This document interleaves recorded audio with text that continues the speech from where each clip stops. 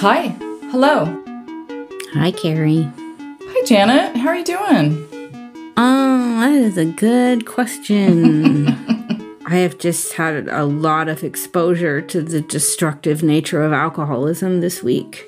Oh. And it feels very sad and intense, and I don't even like to watch scary movies anymore. Like, I don't like roller coasters or shocking things, but often I have a front row view at someone whose life is unmanageable, and it's sad and scary and like nostalgic and lurid, and I think it's like it's not my life, but it makes me remember how my life was when it was like that. Yeah. Where like everything was on fire. Everything is terrible.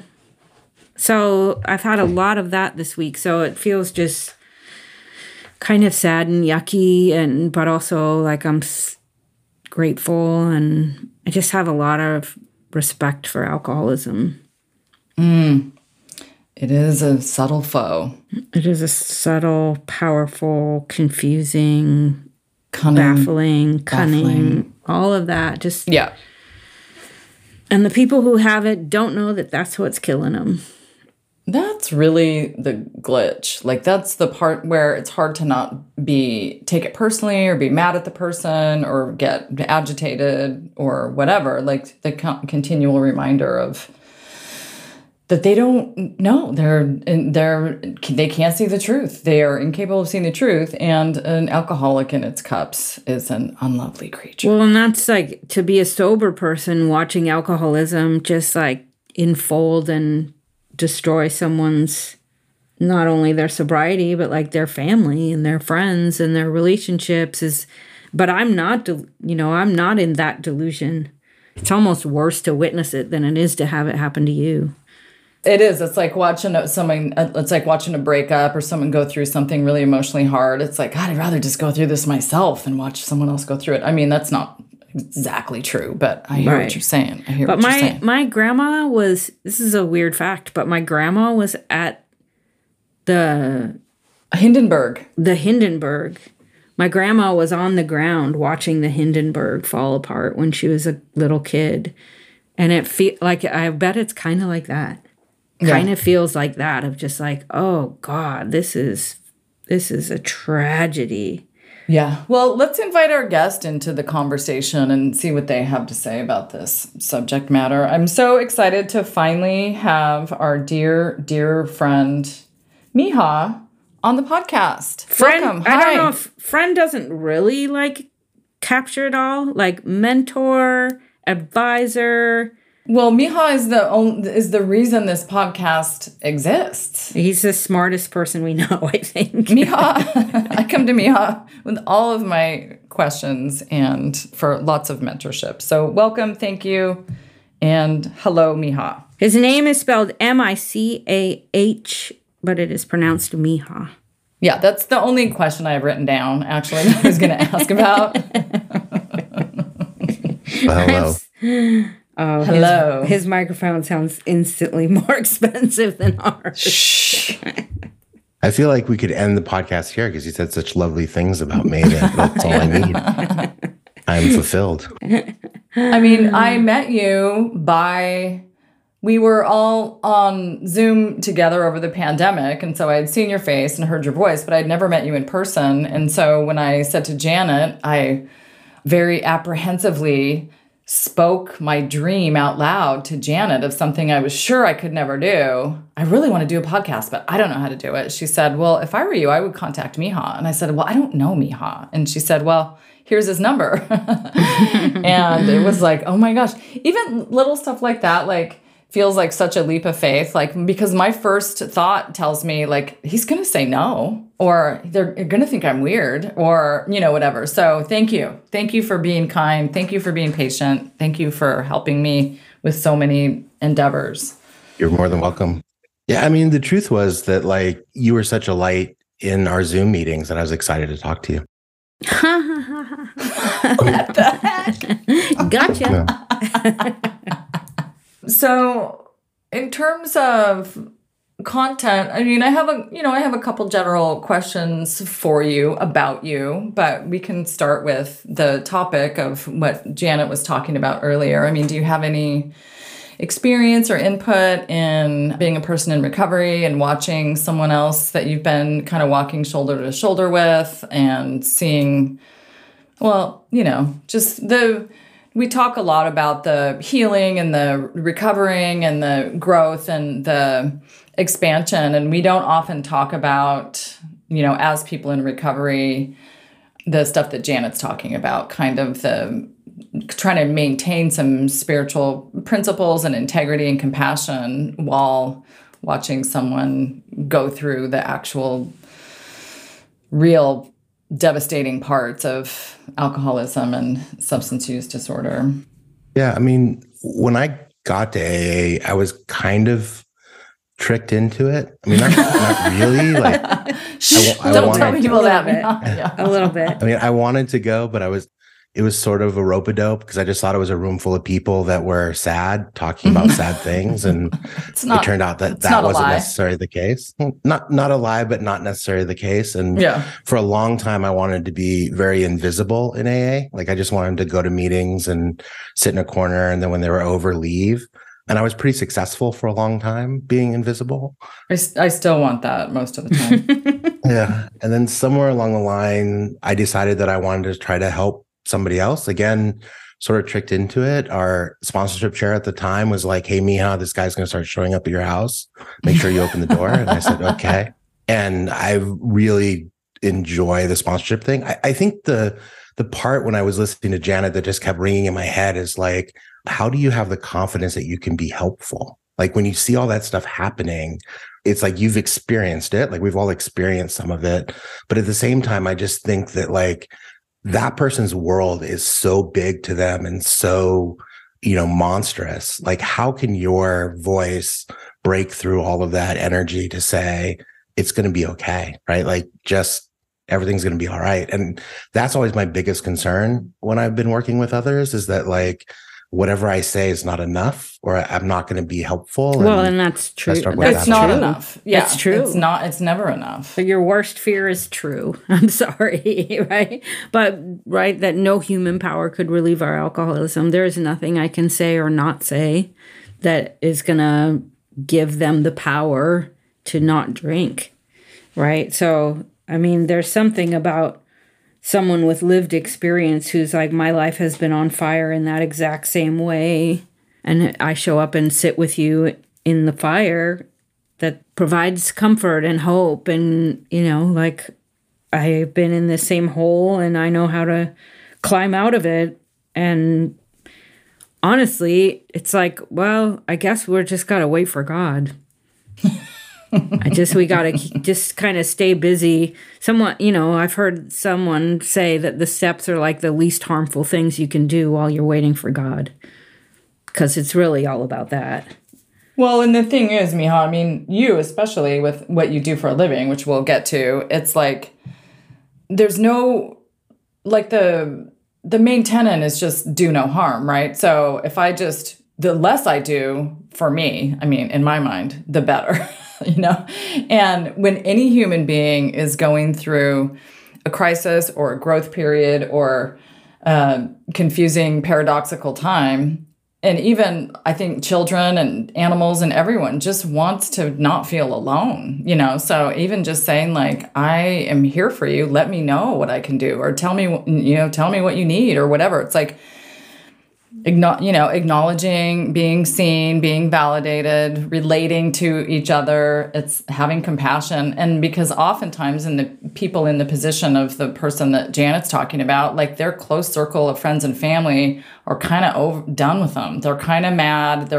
They've been lied to. They're tired of trying to help you, and you don't seem to be getting any better or whatever. So, we get to be the light in the tunnel of just like, I still have compassion for you. I know what you're going through, and I've been there too, and I'm not there anymore.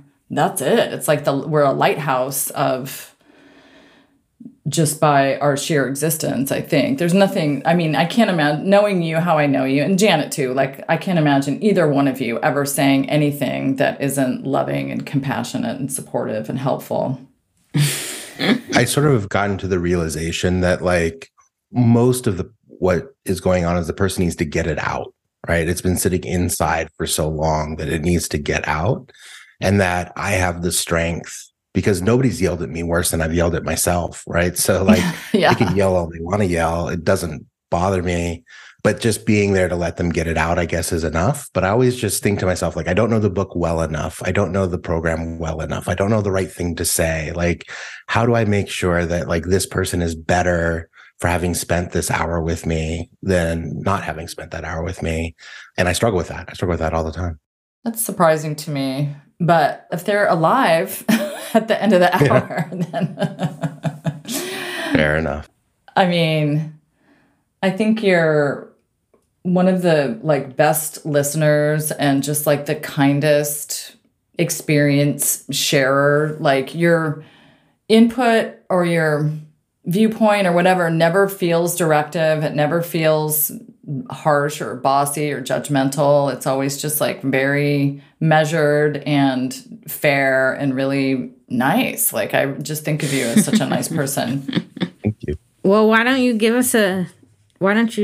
let the listeners hear some of that?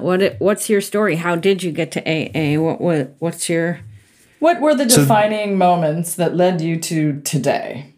Yeah, one of the things I'll keep it short. I have a tendency to keep it long, so I'll keep it short. But the reality is that the biggest thing I learned is that there are multiple bottoms that people have as they go through the path, right? Like there isn't a bottom. There isn't a moment where you're like, this is it. There is usually a moment where you think it's it, and then other shit happens and you're like, nope, this one's actually it. And then sometimes there's a third or fourth one.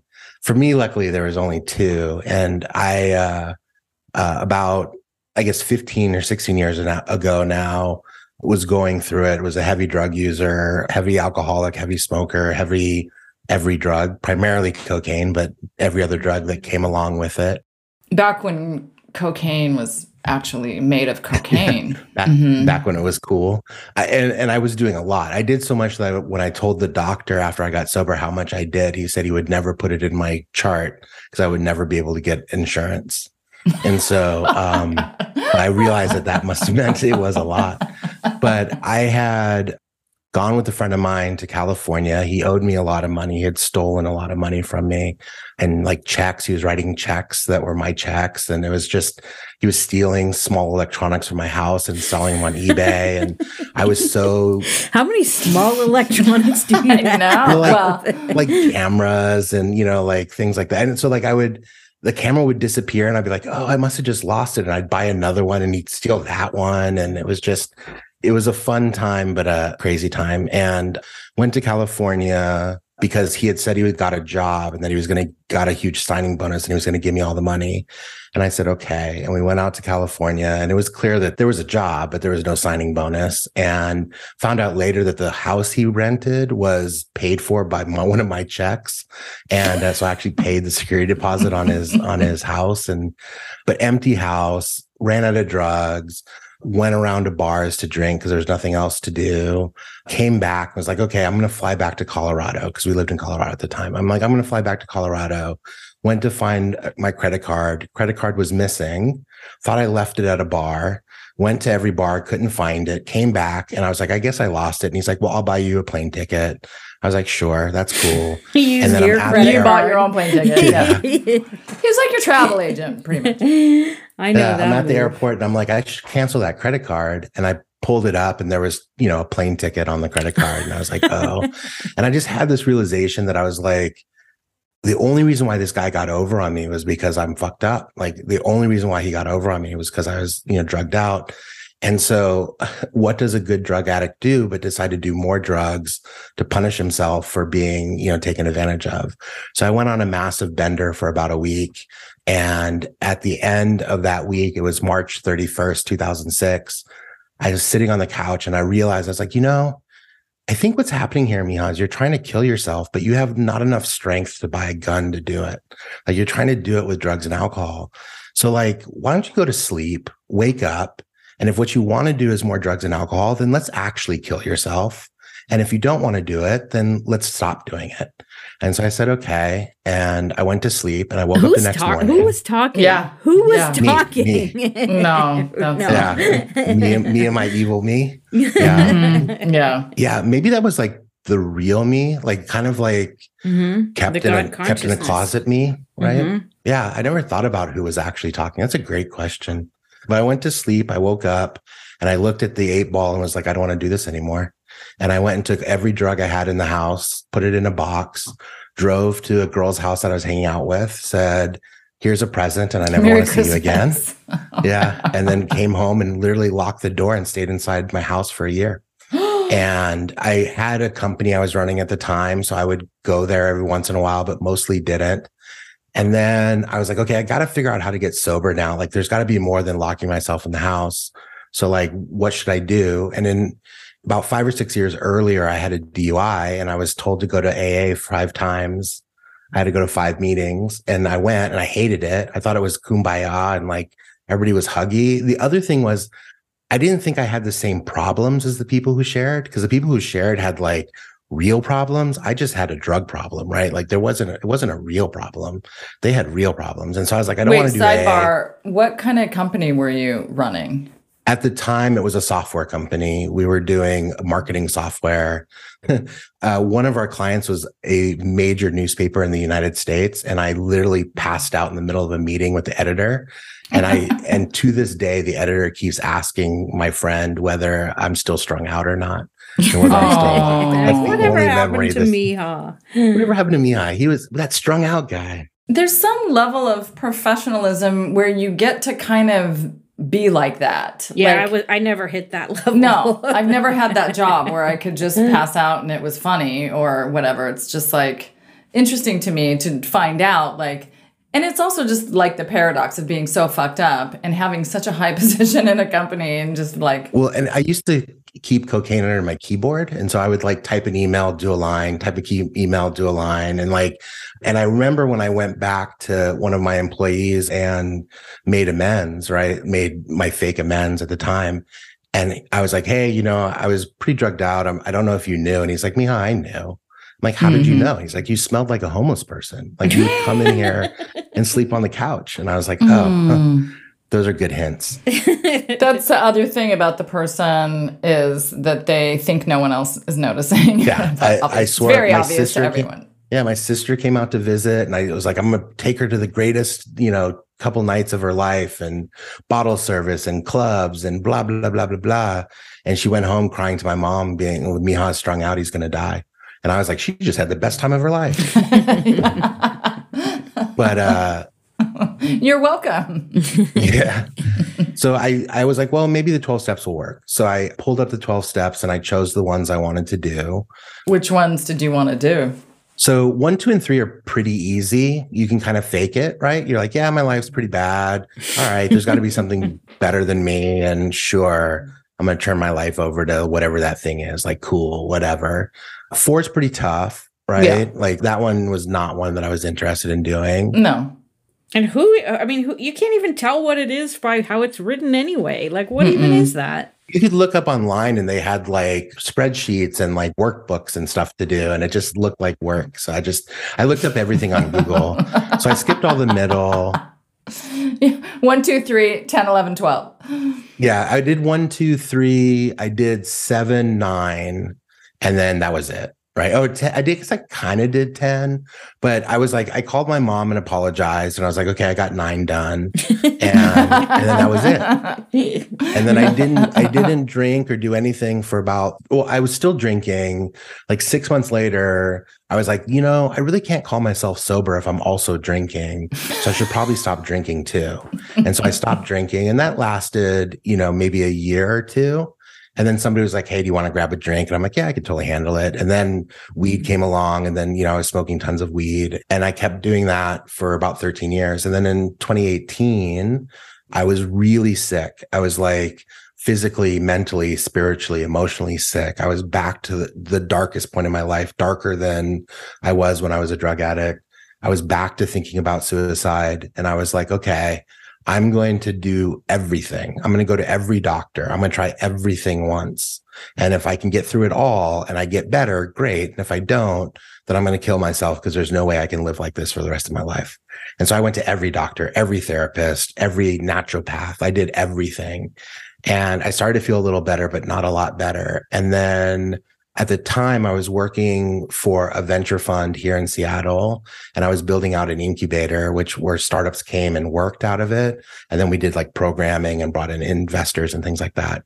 And I met Janet's old boss, and I was trying to convince her to move My in. current boss. Mm-hmm. Your current boss, yeah. Mm-hmm. My old boss. Your old boss, your current boss, to get them to move in. And they had an office above a paint store, I remember. Art and supplies, I remember yeah. sitting in the office. It was like a November, cold, rainy Seattle November. And for some reason, I just told her this story about like, I'm trying everything. And if I don't figure it out, I'm done. And she's like, have you tried AA? And I was like, no. She's like, well, you said you try everything. And I'm like, okay. She's like, I'll be at your house and pick you up. And I was like, okay. And that's how I got reintroduced to it. And Janet was actually chairing my very first meeting.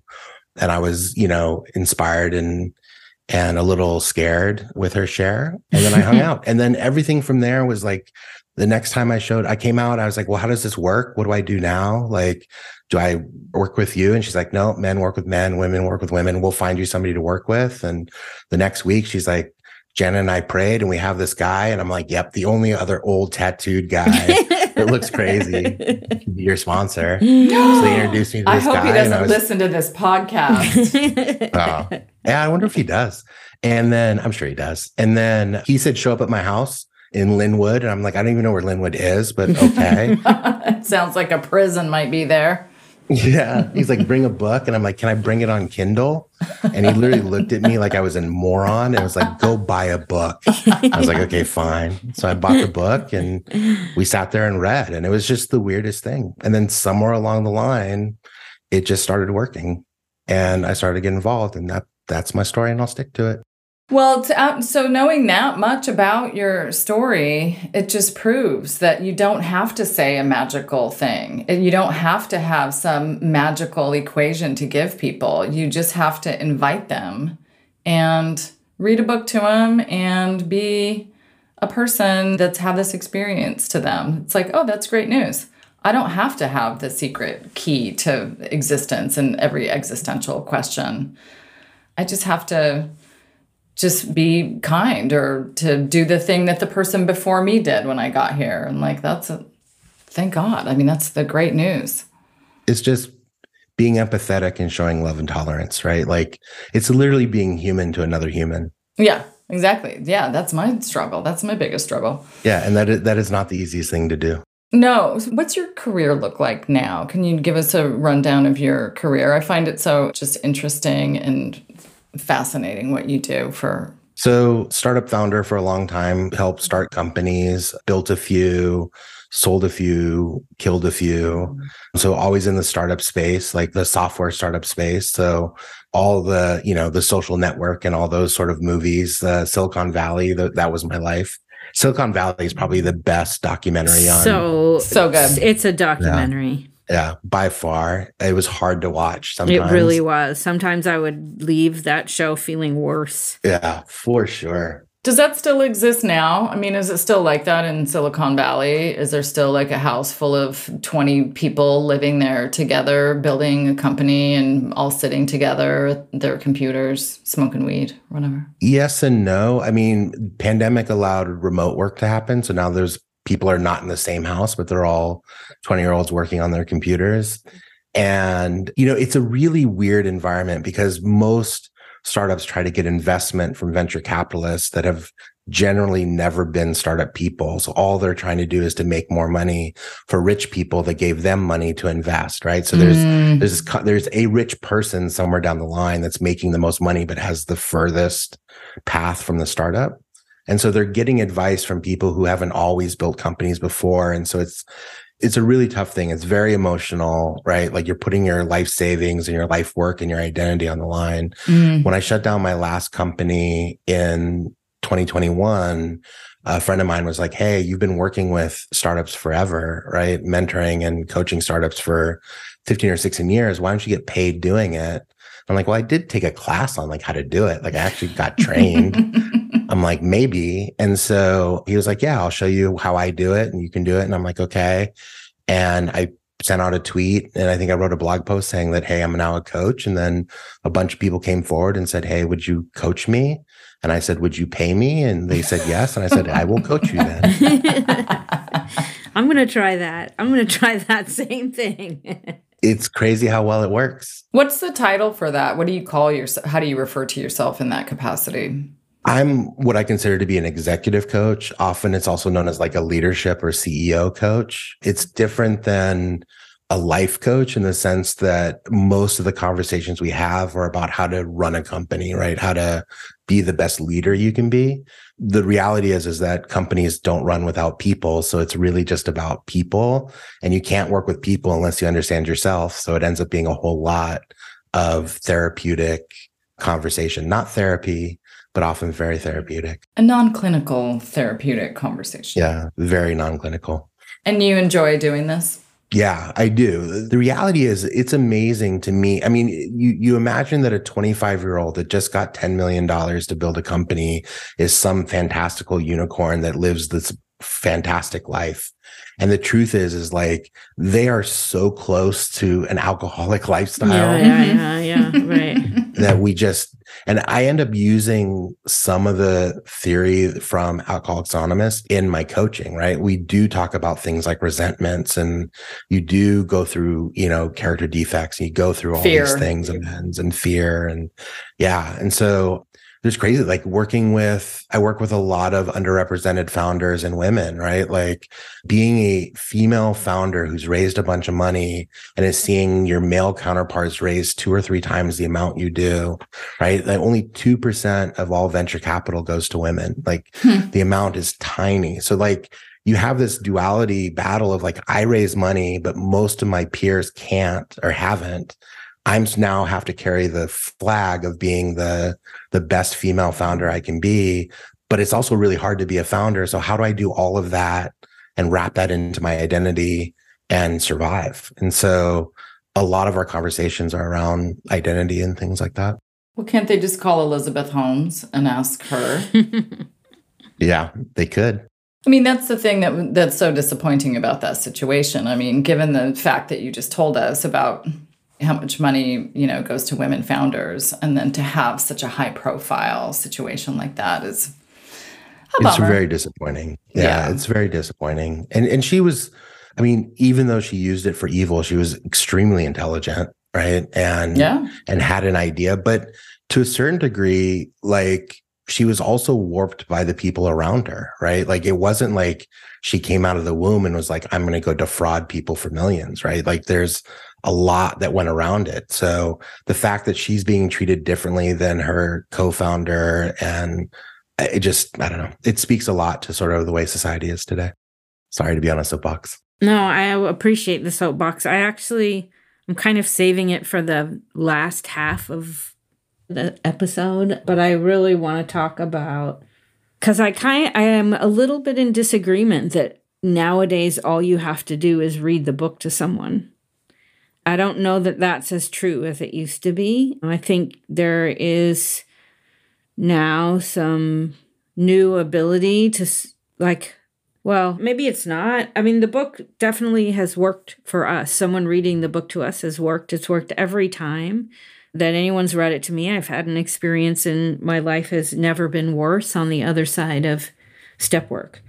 But I think the book is more and more requiring someone to read it to you, particularly if you are not a cis, hetero, white man, to read it to you in a way that sifts out the hetero, cis, white maleness of it and leaves behind the principles and because I will say 2 things about the book is it's incredibly biased, sexist, written by a man who smoked himself to death, who regularly had affairs on his wife, and, tried to profit from his membership in AA. And also probably the most easily accessible recipe for spiritual transformation that has ever been written, right? Both those things are true. And I think if you hand the book to someone who is, like Gen Z, millennial person who is not a disenfranchised person, they could say, this is a pile of crap and miss the forest through the trees, right? So I know Miha and I both have opinion about this, and we keep saying, we need to have a conversation about this, and we have not yet had the conversation in person. So I was thinking we would probably have the conversation as the second half of this conversation, but I'm just in the middle on Zoom. I'm in the middle of Square, and I'm just I'm just going to tennis match back and forth. I mean, the little background there is that I went to FOTS, which is, the Fellowship of the Spirit, which again, coming into AA was something that you couldn't pay me to go to. He sent me a text in the middle of it, and he was like, I hate you for making me love AA. It was a beautiful few days, right? It was just the so thing beautiful. About AA is it's just humans being around humans and being appreciative of being around humans in a mental state where you could actually appreciate other humans, right? To me, that's AA in a nutshell. And so I went, I expected to stay invisible. Of course, Janet refuses to allow me to be invisible. And so I spoke and I swore a lot, which was also not so good. And then Carrie did too, don't worry. I got kicked out. She didn't Did you get really? kicked. She did not get kicked out. I got reprimanded publicly. Yeah. Oh, wow. Yeah, from the microphone. Yeah. Oh, wow. So maybe you saved me from a public from I paved the way for you. Yes, I appreciate that. Thank you so much. That's what I'm here for. I had spoken and walked out in the back area where there was these benches, and I've gotten into photography lately, and I wanted to take a picture of the sunset. And so there was a woman sitting at the table, and I sat down on the other side, and I left her alone, just sat there very quietly taking photos. And she leaned over and she said, "Is your name pronounced Micha?" And I was like, "How the hell do you know how to pronounce my name properly? Nobody knows how to pronounce a name properly. There's a Hebrew, it's the Hebrew pronunciation." Oh. And she's like, "I was in Israel and I actually got sober in Israel." And we struck up a conversation, and then turned out she wasn't from Seattle. And I said, "Oh, if you're sticking around, here's my phone number. You should come by Stay Gold and check it out." And she said, "Oh, I have a friend. I'll give it to a friend." I'm like, "Great, whatever." And, as we do, we give our numbers out to, anyone who's near the program, and you don't expect anything to ever come of it. And then a few days later, she called me and we got to talking, and she asked if I'd work with her. And I didn't know, because I was taught that men work with men and women work with women. And I had a bunch of conversations with a bunch of people, and a lot of people were on both sides of that argument. Some people were like, "Nope, I would never sponsor a woman ever." Others were like, "You should try." And there was just something that in me and about her that made me feel like I should do it. And she is not, cis white male, old person, right? She's everything that I'm not. And I have never learned more about the good and the bad of the book as I have in working with her over the course of the past couple months. And my view of AA itself has not changed, right? I believe in the principles, and I believe in the process, and I believe in the transformation that occurs, but I don't believe in the words of that book any longer as they're written. I think that they're exclusionary, and that there are people that open that book and start to read it and don't see themselves and close that book and walk away. And if there wasn't somebody there reading it, they would be lost. And I don't know the answer to that. I don't know if I'm right. This is just my own feeling, but I don't know what the answer is, because part of it is the words, right? Like the actual word used. Every once in a while, you're like, they wrote that word because it means this, or like just happened. I asked her a question a few days ago, and she yelled at me for 30 minutes. And then we read the book, and about a paragraph in, it was like, and then you're going to yell at your sponsor or something along those lines. She's like, did I just do that? And I'm like, yeah. And that's the magic of this book, is like, that happens. Right. And so I don't know where I stand. I just know that like anything that keeps somebody from doing something that could fundamentally transform their life for the better is wrong. And I don't know how to fix that. Mm. Well, I felt that way. I mean, the first time I went through the book, I felt like I didn't relate to it. It wasn't about me. All the pronouns in it are male. It felt very religious. This time coming into recovery, I was just like straight had been using drugs. I didn't have a current really referential experience with alcohol. So, I mean, this whole thing sounds bizarre now that I'm saying it out loud, but I met a woman in AA who had my same story, basically. And so we're going through the book, and like I had to intentionally change pronouns and substances and all kind of stuff in there. And it's just, she had to hammer on me, like, look for the similarities. And it was like I had to make them up almost, at the time. It's miraculous that it worked, but I will agree with you that it's because of her. It's because of the person that was my Sherpa at that time that it worked, even when it didn't seem as though it should have or whatever. Are you guys familiar with the term red letter Christians? No. So there are versions of the Bible where everything that Jesus said is in red ink. So you study what Jesus said, not necessarily what people said about him, or the context that he was alive in, right? The time and the area of the world. And so it's like you study the tenets, not the context. And I almost wish there was like a red letter big book. What would a red letter big book look like, right? Like, that's context. This is the important part. And I think where almost every woman I've ever known, this, like, where you can really magnify this tension is when we read Two Wives. Two Wives is the most inflammatory chapter in that book if you're a person who works with women. So I think that's where I first started realizing, like, a lot of us really just want to skip this chapter. It is like, if you read it as it's written, it is offensive. It is sexist. It's not even very helpful because it does alcoholics are men and women that are married to alcoholics all act in a certain way. And they're all like, they all do these things and they're not alcoholics. Right? Men are alcoholics and women marry alcoholics. And we're going to write a chapter to the wives, which, if you know your AA history, like Lois wrote that chapter and then Bill rewrote that chapter. So it's just like steeped in a white man's opinion from 1934 of what it's like to be married to an alcoholic. And that chapter is super brutal. But what else is in that chapter is like very, very powerful principles. And, step 12 from the AA Big Book is, the first half of it is like, we carry this message to alcoholics and we practice these principles in all of our affairs is the second half. But the book doesn't tell you what the principles are. You have to find them.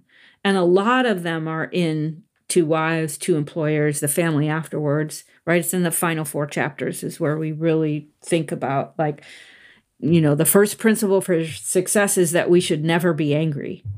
Well, that sounds like a principle you might want to practice in all of your affairs.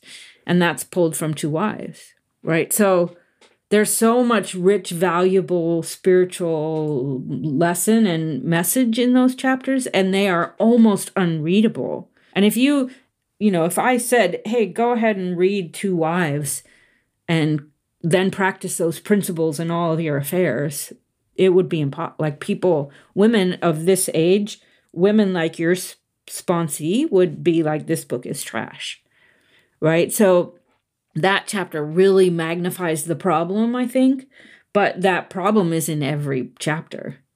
I've read the Big Book probably every day of my life for the last 11 years, right? It is my most read book ever by 10 times. And it is fraught with problems. It really is. It is fraught with problems. That's just one chapter. But it's also like full of beauty and like so much. Yeah. And like, so like, is it a baby with the bathwater? That's what I keep thinking about, right? Like, is it, so I had another friend reach out to me a few weeks ago and said, I think I'm an alcoholic. And I said, okay, let's talk about it. I'm happy to help. Why do you think you're an alcoholic? We had a conversation and I asked the same question I ask everybody who thinks there's an alcoholic. I'm like, if you're at a bar and you drink a drink halfway done, can you leave? Or do you need to drink that thing before you leave? Tell them to go to their local bar, sit on a bar stool and see if they can, whatever. Try to drink and stop abruptly. Yeah, abruptly. Yeah. Drink half of it. Yeah. And, and they said, no, like, I can't. I think I am an alcoholic. And then we sat down and we went to read. And the first thing I said was like, please, we're going to read words that you may find offensive. Like, let's focus on the concepts and the ideas behind this because they matter. And as we're reading through it, like they're crying because they can relate to the things, right? Like there's moments that they're just like, I've never, and this is what happened to me was when I read Bill's story, I was like, how could some asshole from 1939 tell my story? Yeah, exactly. Like, does that mean that this has been happening forever? Right? Not just like new to me, but like forever to millions and millions of people. Like maybe I'm not the problem. Maybe I have a problem and my job is to work on that problem. Like maybe my problems are specific because they're about me, but maybe they're not unique. And maybe that means other people have solutions that I can listen to. And so I believe in that book. Like I do believe that book has real beauty and goodness in it. It just has like a brick wall around it for some people to get there. And I don't know how to break that wall. The same is true of the Bible, right? Like so much deep spiritual wisdom and like wrapped in so much crap, right? It's like, how do you... I mean, when I read Two Wives, but now the entire book, we have a conversation that is kind of maybe a long conversation about the problems of context, right? Like Bill W. is like a wordsmith, like beautiful writer, knows how to turn a phrase in just such an elegant way. And I would contend like page 86 through 88 are the most perfect spiritual writing ever done. And also like comes with all that cultural context of that time in America where, you know, being a white New England stockbroker meant alcoholism might be the only thing that you suffer from because you have every other privilege, right? So it is kind of hard but it has to be a conversation. We have to say like, this is going to take a practice of listening, and I'll do my best to pull it to your attention, but like to separate the message from the mess, like there's a lot of cultural context that is just trash, right? Like, and I think that's good to do. Yeah. I mean, what's interesting to me is like, so I reread the book as a Jew, right? Like I was like, as a Jewish person, like, let me read this book and what it talks about with God. And the thing about Jews is like, we as a religion, as like, as like a birthright, ask God why. That's what we do. Why God? Why this? Why that? Like that is a stereotype that is 100% true. Like our job is to ask why. And I'm reading this and the book says you don't question God. God will do everything. Like if you don't know what's happening, wait, God will come and take care of it for you. And my reaction is why? Why me, God? Why are you thinking about this? Like why? What personal responsibility do I have in all of this? Right. And it's just, unless you are a Christian, cis white male, the book doesn't fit 100%. And I think for some, like for me, fitting 95%, 90% was okay. But I think for people where it fits 20%, yeah, we got 30%, a problem. We got a problem. We have a problem. Yeah. Yeah. Yeah. I don't know. I know that they're talking about doing a plain English version. I don't know if it's enough, right? I don't know if it. Yeah.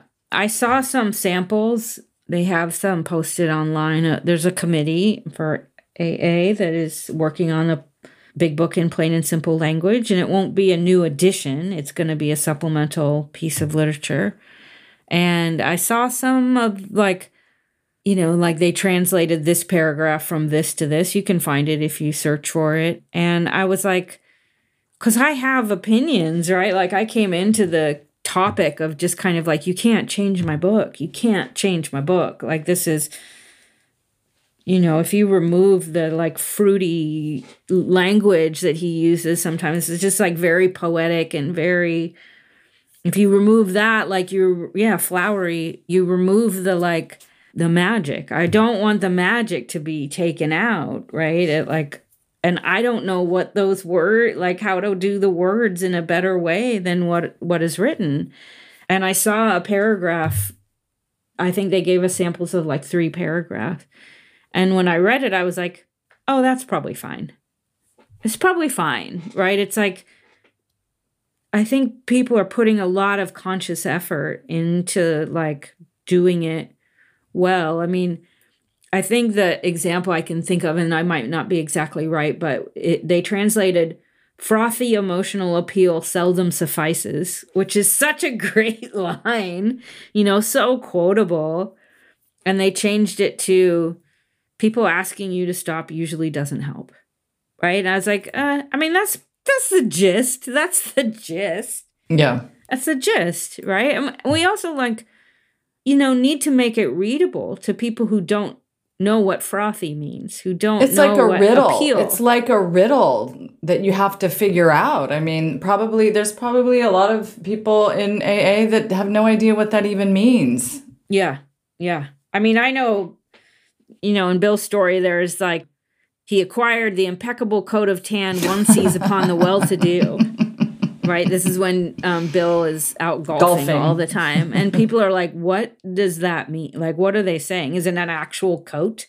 Is it a gold coat? Did he win something? Like, is he winning the Masters?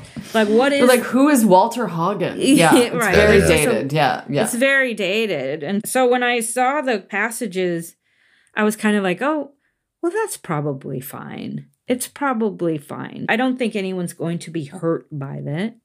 And maybe we have to have an agile thought process about it of like, let's test it and see what happens. Does it work? Do people recover using the simple language big book? Let's see. Well, I think that the intention is important, and I think it's got the right intention behind it. I can't imagine it not, quote unquote, working. It's like my grandparents or whatever, for them, it was very magical to sit around the radio and listen to their shows at the radio. Like that was how they did it. And that was how they consumed entertainment. And to us, that seems like, well, I don't want to sit around a radio and listen to a TV show or listen to a play or whatever. There's so much more available to me now. And that's how I feel about the book and the language and stuff. Like it's great for the people that it was, for a certain amount of time. And then as things evolve and something different comes along, it's still the same, entertainment, or it's still the same intention. It's just, it looks different. It's evolved because it has to, because the need for it is there. It's not because people want to take control over it and have it be their personal, I hope. I guess I don't really know that part, but I think it's good news. I think it's good news that people are willing to challenge it and to ask for something that's going to be more contemporary. Yeah, 100%. I also think that the good thing it does for me as a sponsor is I now read the book sentence by sentence rather than page by page. Oh yeah. Right? Like I have to word. Yeah, and we sit there with pen in hand and I purposely change pronouns and like wording, like you were saying earlier, Carrie, that you did. Like I just am very methodical and I stop and I ask and I'm like, does this like what do you think about this part? Or and whereas normally I read a chapter a week and try to get to Sep 10 as quick as I can, right? Force them through 4, 5, and 6 so that they face it and don't lollygag on it. And now it's like, maybe that's also not the right way to do it, is to like, to get them into the steps as deep as possible, as fast as possible. Maybe it is a methodical process is the right way to do it. Obviously, I have no idea, but that's sort of how it's been going for me now. Mm-hmm. The steps are in what now? 60 different anonymous programs, right? Like the steps seem to work no matter what book is wrapped around them. So I think it makes me less afraid that we're going to break something by, like taking it word by word, a plain and simple book. Well, NA works and it's a different book and it's written in a much different way. That's written in 1979 or whatever. Like it's a much different book and it works and people achieve recovery and live long, happy lives as recovered people. So I don't think we're going to break anything, right? It seems like it works. But then I also think as a counterpoint to my own self, I was looking at one of the prefaces. I think it was maybe a combination of all the prefaces actually, but it was talking about the expansion of AA. And I think at the latest count, there's 2 million members of AA. And then you think about the world population as 7 billion or whatever, and that the approximation is that the allergy to alcohol affects something like 10% of the people. So that's 800 million alcoholic people and only 2 million in AA, right? So like there is a gap. There's a gap. Yeah, although that 2 million is a questionable number. As a friend that we know said to me Saturday night at IHOP, how do they know it's anonymous? Mm-hmm. Well, they polled. Yeah. And extrapolated, but yeah. Yeah, but I think that's right. I do think that I think the 12 steps work. I actually think that it's actually good to go to other programs if you feel like you have other issues that you want to deal with. And I think the language used in other programs, because they're newer, is actually more inclusive. Mm-hmm. It's very true. And I'm very happy to learn about, where and a lot of times I'll read stuff from other programs and be like, oh yeah, that does kind of, do I want to, the other thing I think that I'm going to call them hardcore AA people, because I don't know if that's the right word, but I'm going to use it, is like, there's also the belief that it doesn't matter what your problem is. If you go through AA, it'll get solved. I actually think of that less now. I do think that if you have an issue that is drugs or sex addiction or love addiction or overeaters or anything else, getting language that matches your condition matters way more. And you can't just go through AA, although I think AA can be very helpful. Yeah, I would agree with that. But I will say, like, you need to get your alcoholism treated and then see what's left, right? Yeah. Like, treat your alcoholism first because it masquerades like a lot of different things. Maybe some stuff disappears with the alcoholism and maybe some stuff doesn't. And then you have a better idea of where exactly the problem is, instead of like, oh, just my whole life is a problem. Have you ever been to a CA meeting, Miha? No, I'm laughing in part because my sponsor, there was a period of time where I was thinking about not going to meetings at all because I was getting annoyed with Stay Gold, because basically I was never getting called on, even though I didn't want to share. And I was like, it's cliquey. They all know each other. It's a hipsters meeting. Like, it's the cool meeting. I'm not cool enough to be meeting. You're the coolest person there. Whatever. He literally went, so go to another meeting. There's 1,500 of them in Seattle. And I was like, oh, that sounds like work. I'm not going to do that. And then I asked him about CA, and he sort of was like, yeah, you can go. It's just a very different group of people. Like, it's very different. As I would imagine, overeaters, being 300 pounds, I probably should go to that one too, but are probably a different group of people. So I've never been. I've always been curious about CA and NA, but have sort of stuck with AA. Well, CA is its own breed of cat. Their preamble is so wild to me. It's just like the wildest wording. It's great. So wild. CA is cocaine and all other mind-altering substances. So it's open to literally anyone who has a drug and alcohol problem. And they use the AA Big Book. So it's basically a different fellowship, but they use the same text. So, I mean, often if it's like someone who really, really strongly identifies as a drug addict and not an alcoholic, and that's an important differentiator for them, I suggest that they go to CA. Oh, that's good to know. Same book, different fellowship. Yeah, for the first 6 months, I was like, I know I'm not an alcoholic. I'm just a drug addict, but I can't say drug addict because I'm in an AA meeting. So I'm just going to say alcoholic.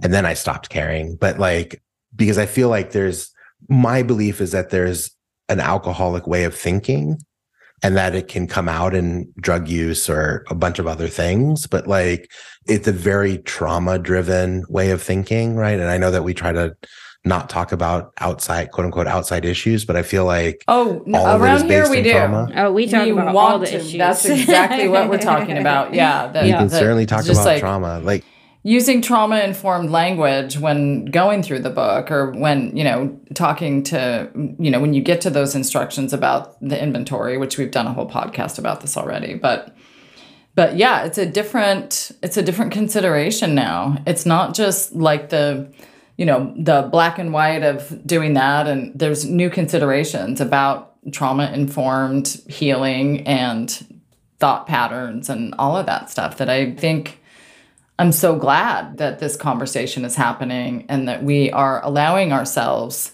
to not be held to that old paradigm of outside. There are no outside issues. There are none. They're all in. All the issues are all in. So everything that's happening in my ecosystem belongs.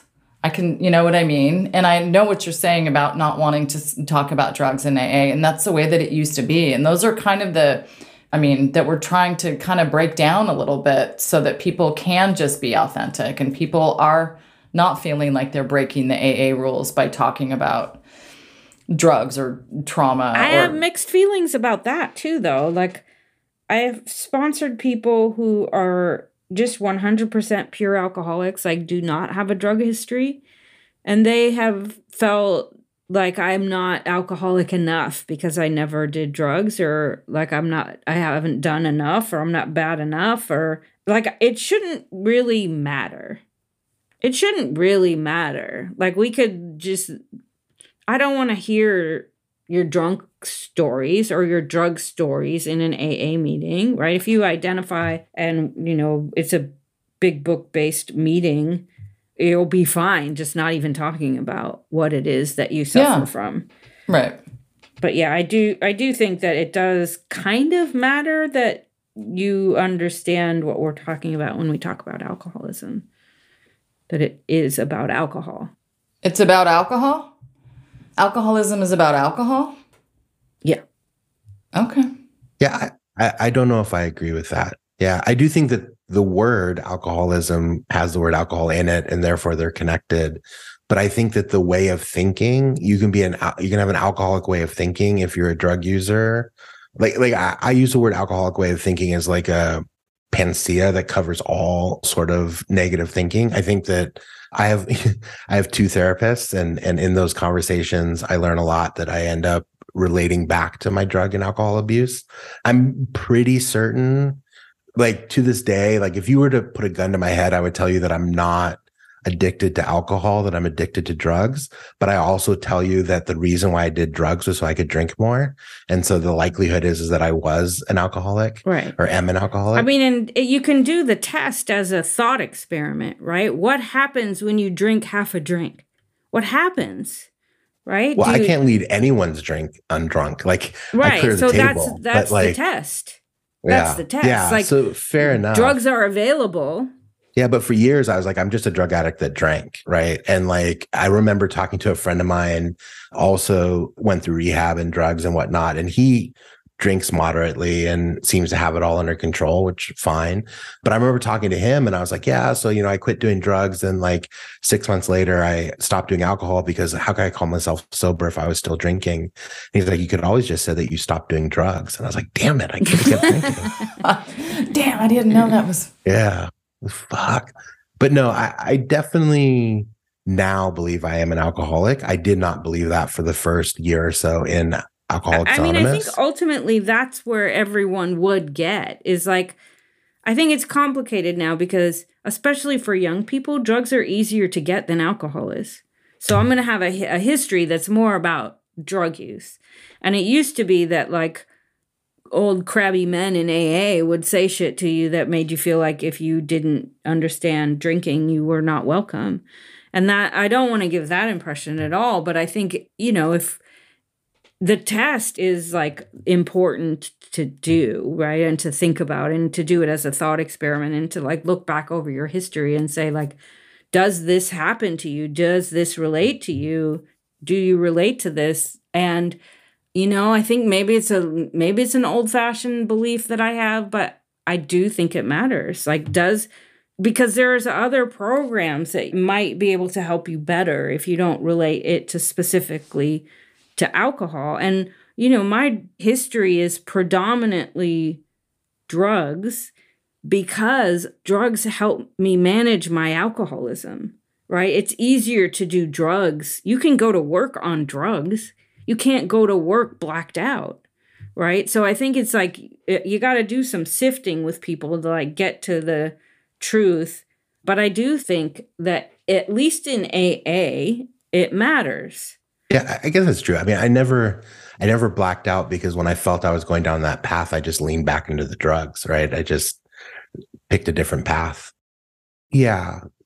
But I do think it's all the same root. I guess that's where I'm coming from. The ism. Yeah. Spiritual malady manifests in all these different ways, right? Like, I think that's one of the reasons I love Fellowship of the Spirit so much is because Al-Anon is just like folded into the conference in such a cool way that you hear so much Al-Anon message and they suffer exactly as we do. They just don't ever drink. I never realized that. I always thought Al-Anon was kind of BS, right? Like, because it wasn't like real AA, whatever. It's like, I get it. It's people that like are around alcoholics and they're being, traumatized by it. I get it. But at Fellowship of the Spirit, that definitely changed. Some great speakers and some great people changed that thinking for sure. Mm-hmm, mm-hmm. Yeah, I don't know. I think I do believe that you also don't have to have a substance to have a spiritual malady. No. That spiritual malady doesn't require alcohol to exist. But it only mentions alcohol in one step. So, I mean, I think it's a multifaceted consideration because there is the physical component of putting alcohol in my body, but then there's also the resentment and the beliefs and the bullshit and the conditioning and everything, and all the other stuff that I'm, treating after I remove the substance. So it's like such a multifaceted consideration that it's hard to, and it's a spiritual program. So it's not physically treating you know what I mean? So it's like such a complicated conversation to have, even with people who know a lot about it, know a lot about the book, have been in AA a long time, have their own personal experience with whatever it is, with behavioral health or mental health or substances and alcohol or abusive, trauma recovery. But I think the long and the short of it is a spiritual consideration. I think it's a spiritual solution to a spiritual malady, and however it manifests or presents itself in any particular scenario, it can be healed if the seeker is seeking healing. It will happen wherever they go to find it, essentially. Yeah. I also think it doesn't happen. I think there's also, we should be clear about the fact that it doesn't happen right away. Like, I think for me, like I felt the spiritual malady lift, if you will, or had a spiritual experience 2.5 years into this round of sobriety, right? And it was literally, and I don't say this facetiously, but it was literally sitting on a Zoom meeting, a Stagel Zoom meeting, right? And people were sharing, and I just had this like enormous feeling that the other shoe would never drop.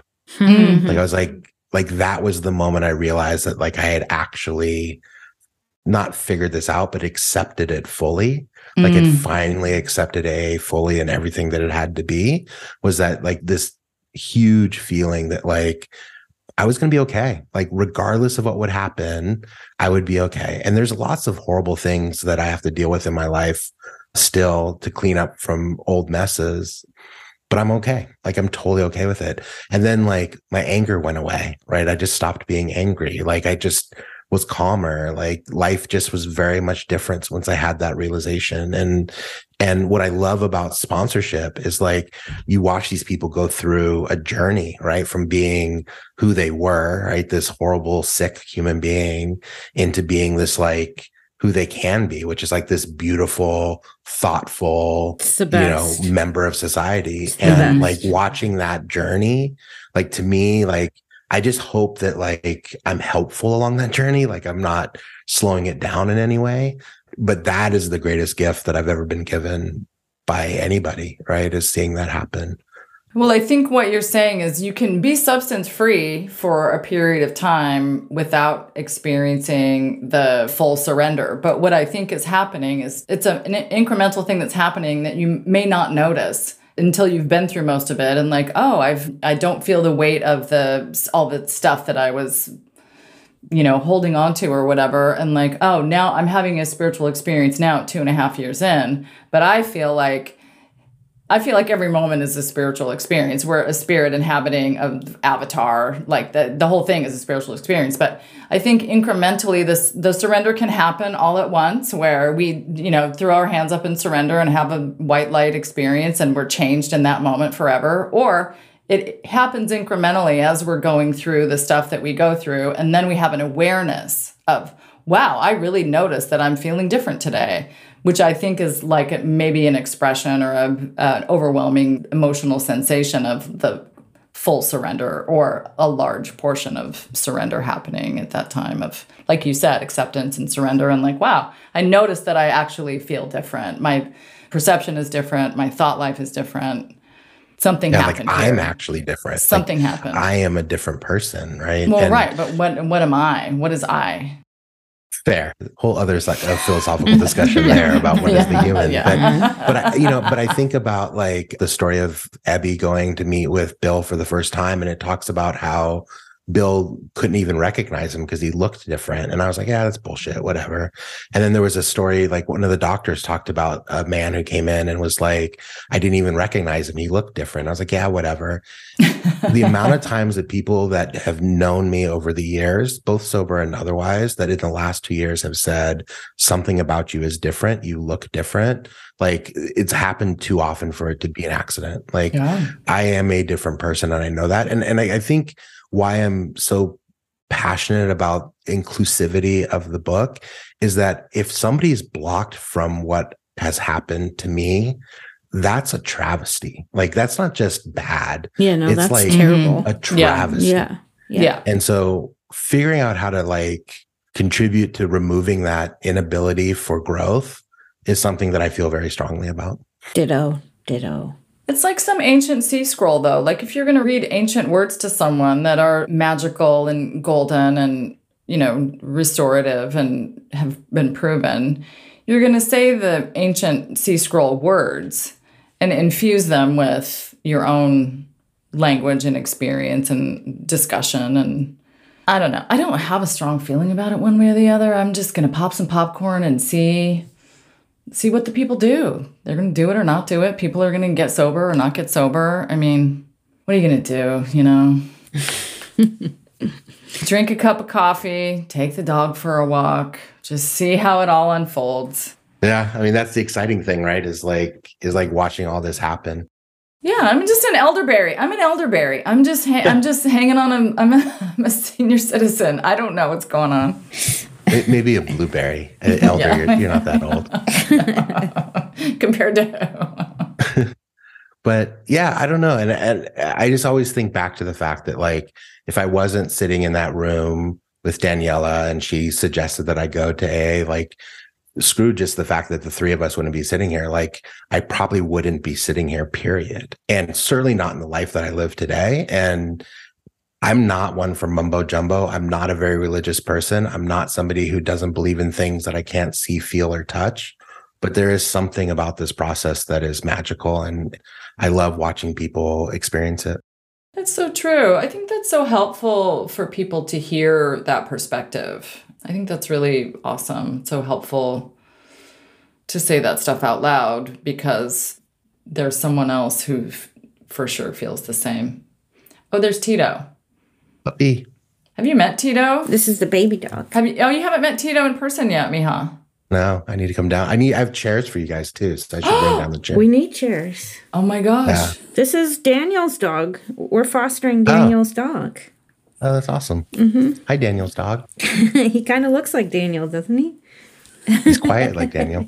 Tito, he looks like Janet. It's Janet's twin flame. Do both puppies get along? They love each other. That's awesome. That's the best. They are a constant source of hilarity. We often sit around at night and just watch them like we're watching a movie and just laugh and watch the dogs. I mean, it's I want to say it's free entertainment. It ain't free. Our lives are very simple, though. Sometimes there's dog poop inside our house. Sometimes there's dog poop on a curtain. That?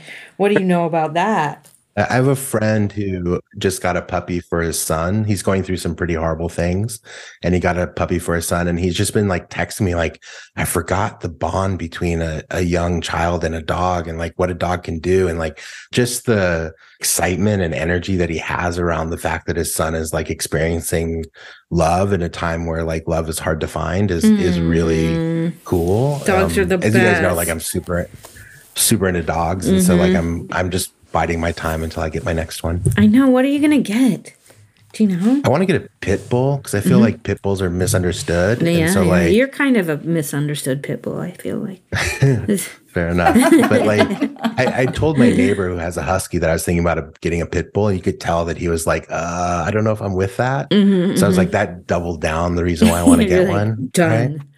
Yeah. So I'm getting my ring, that the diamond that I made out of my dog's ashes. Oh my I'm gosh. getting it on Monday. Oh my gosh. So I'm excited. Yeah, so I'll show it to you guys when I get it. I can't wait. I'm pro pit bull. My 3 grand puppies are all pit bulls. Well, you know, they used to be called nanny dogs. Yeah, they're nanny dogs. I mean, if my daughter has a baby and they all are very, I mean, it's so cute to watch dogs act gentle around a baby. It's so sweet. Yeah, I have a 19-year-old cat who is the bane of my existence, the love of my life. But I need to make sure that the dog will like be nice to her. And so I feel like that's the other thing a pit will do, like a baby pit would do, is like grow up with the cat, and like the cat would be chill. Yeah. So yeah, I don't know. I'm excited though. I can't wait to go when you're picking them out and you go interview the puppies. I can't wait to try to force you to name your pit bull what I want someone to name a dog. Oh, I already know the name, but what you could sell me on it. Pitch me the idea. Well, tell me your name first. Sydney. Oh, well, that's pretty good. I like names that are like male or female. Like Yeah, they could be. yeah. My other dog's name was Taylor, Mm-hmm. and That's a great name. Billy Taylor. So Sydney sort of fits. Mm-hmm. That sounds fantastic. I mean, you don't really know. Yeah, you don't really know until you meet the dog for sure. But that sounds great. It's either my dog named Sydney, or I'm going to have a child named Sydney. There's going to be a Sydney in my life somewhere. Oh my gosh. The child is much further off than the dog. There's a bunch of things that have to happen before a child shows up. Oh, we thought his name was Tito, but his name is actually Anthony Peter Chocoloni. And people call him Tiny Tony. Tito. Tiny Tito, got Tony Chocoloni is Tito. Oh, that's awesome. I'm going to tell you something, Miha. We are weird people. We do a lot of Everyone weird things. knows. We say weird things. We make up weird stories that we think are very funny and hilarious, and do weird voices. And it's all really wholesome, but a little bit strange. Like there's a chocolate bar called Tony Chocolonely. And somehow Tito became funny. Tony Chocoloni. And then there's a whole voice and a whole story and just a whole thing happening around Tito. He came with the name Tito, and then we've expanded it to like, well, of course it's short for Tiny Tony. And then, of course, It's awesome. Tony Chocoloni. And the chocolate isn't even called Chocoloni. It's called Chocolonely. So it doesn't even make any sense. It's not even funny. It's just Funny name though. Chocolonely is pretty funny. Chocolonely. Yeah, it's just too hard to say. I mean... But we love Tito, and can't wait for you to come down and meet him, and come do a sound bath, and come do some winter stuff, eat some soup, play a game, bring a chair, all of that stuff. Yeah. Yeah. I'd love to do a sound bath. I almost did one in Toronto once. I just got a whole set of sound bowls. Really? Really? Well, that is an incentive. Mm-hmm. Keep a close eye on your mailbox and we'll send you an invitation. Mm-hmm. Keep a close eye. Yeah, check your mail. Or put some chairs in your car and come on down. Drive over. Yeah. You can do that too. Yeah. And bring your camera and take a picture of Tiny our dogs. Tito. Yeah. Love to. I'd take a picture of you two as well with the dogs. Yeah. Yeah. You got to. The thing that's great about photography that I've learned is that you get to see how somebody else sees you. Mm-hmm. Like, it's not how you see yourself, it's how somebody else sees you. And I think that if the right person is taking your photo has become something special.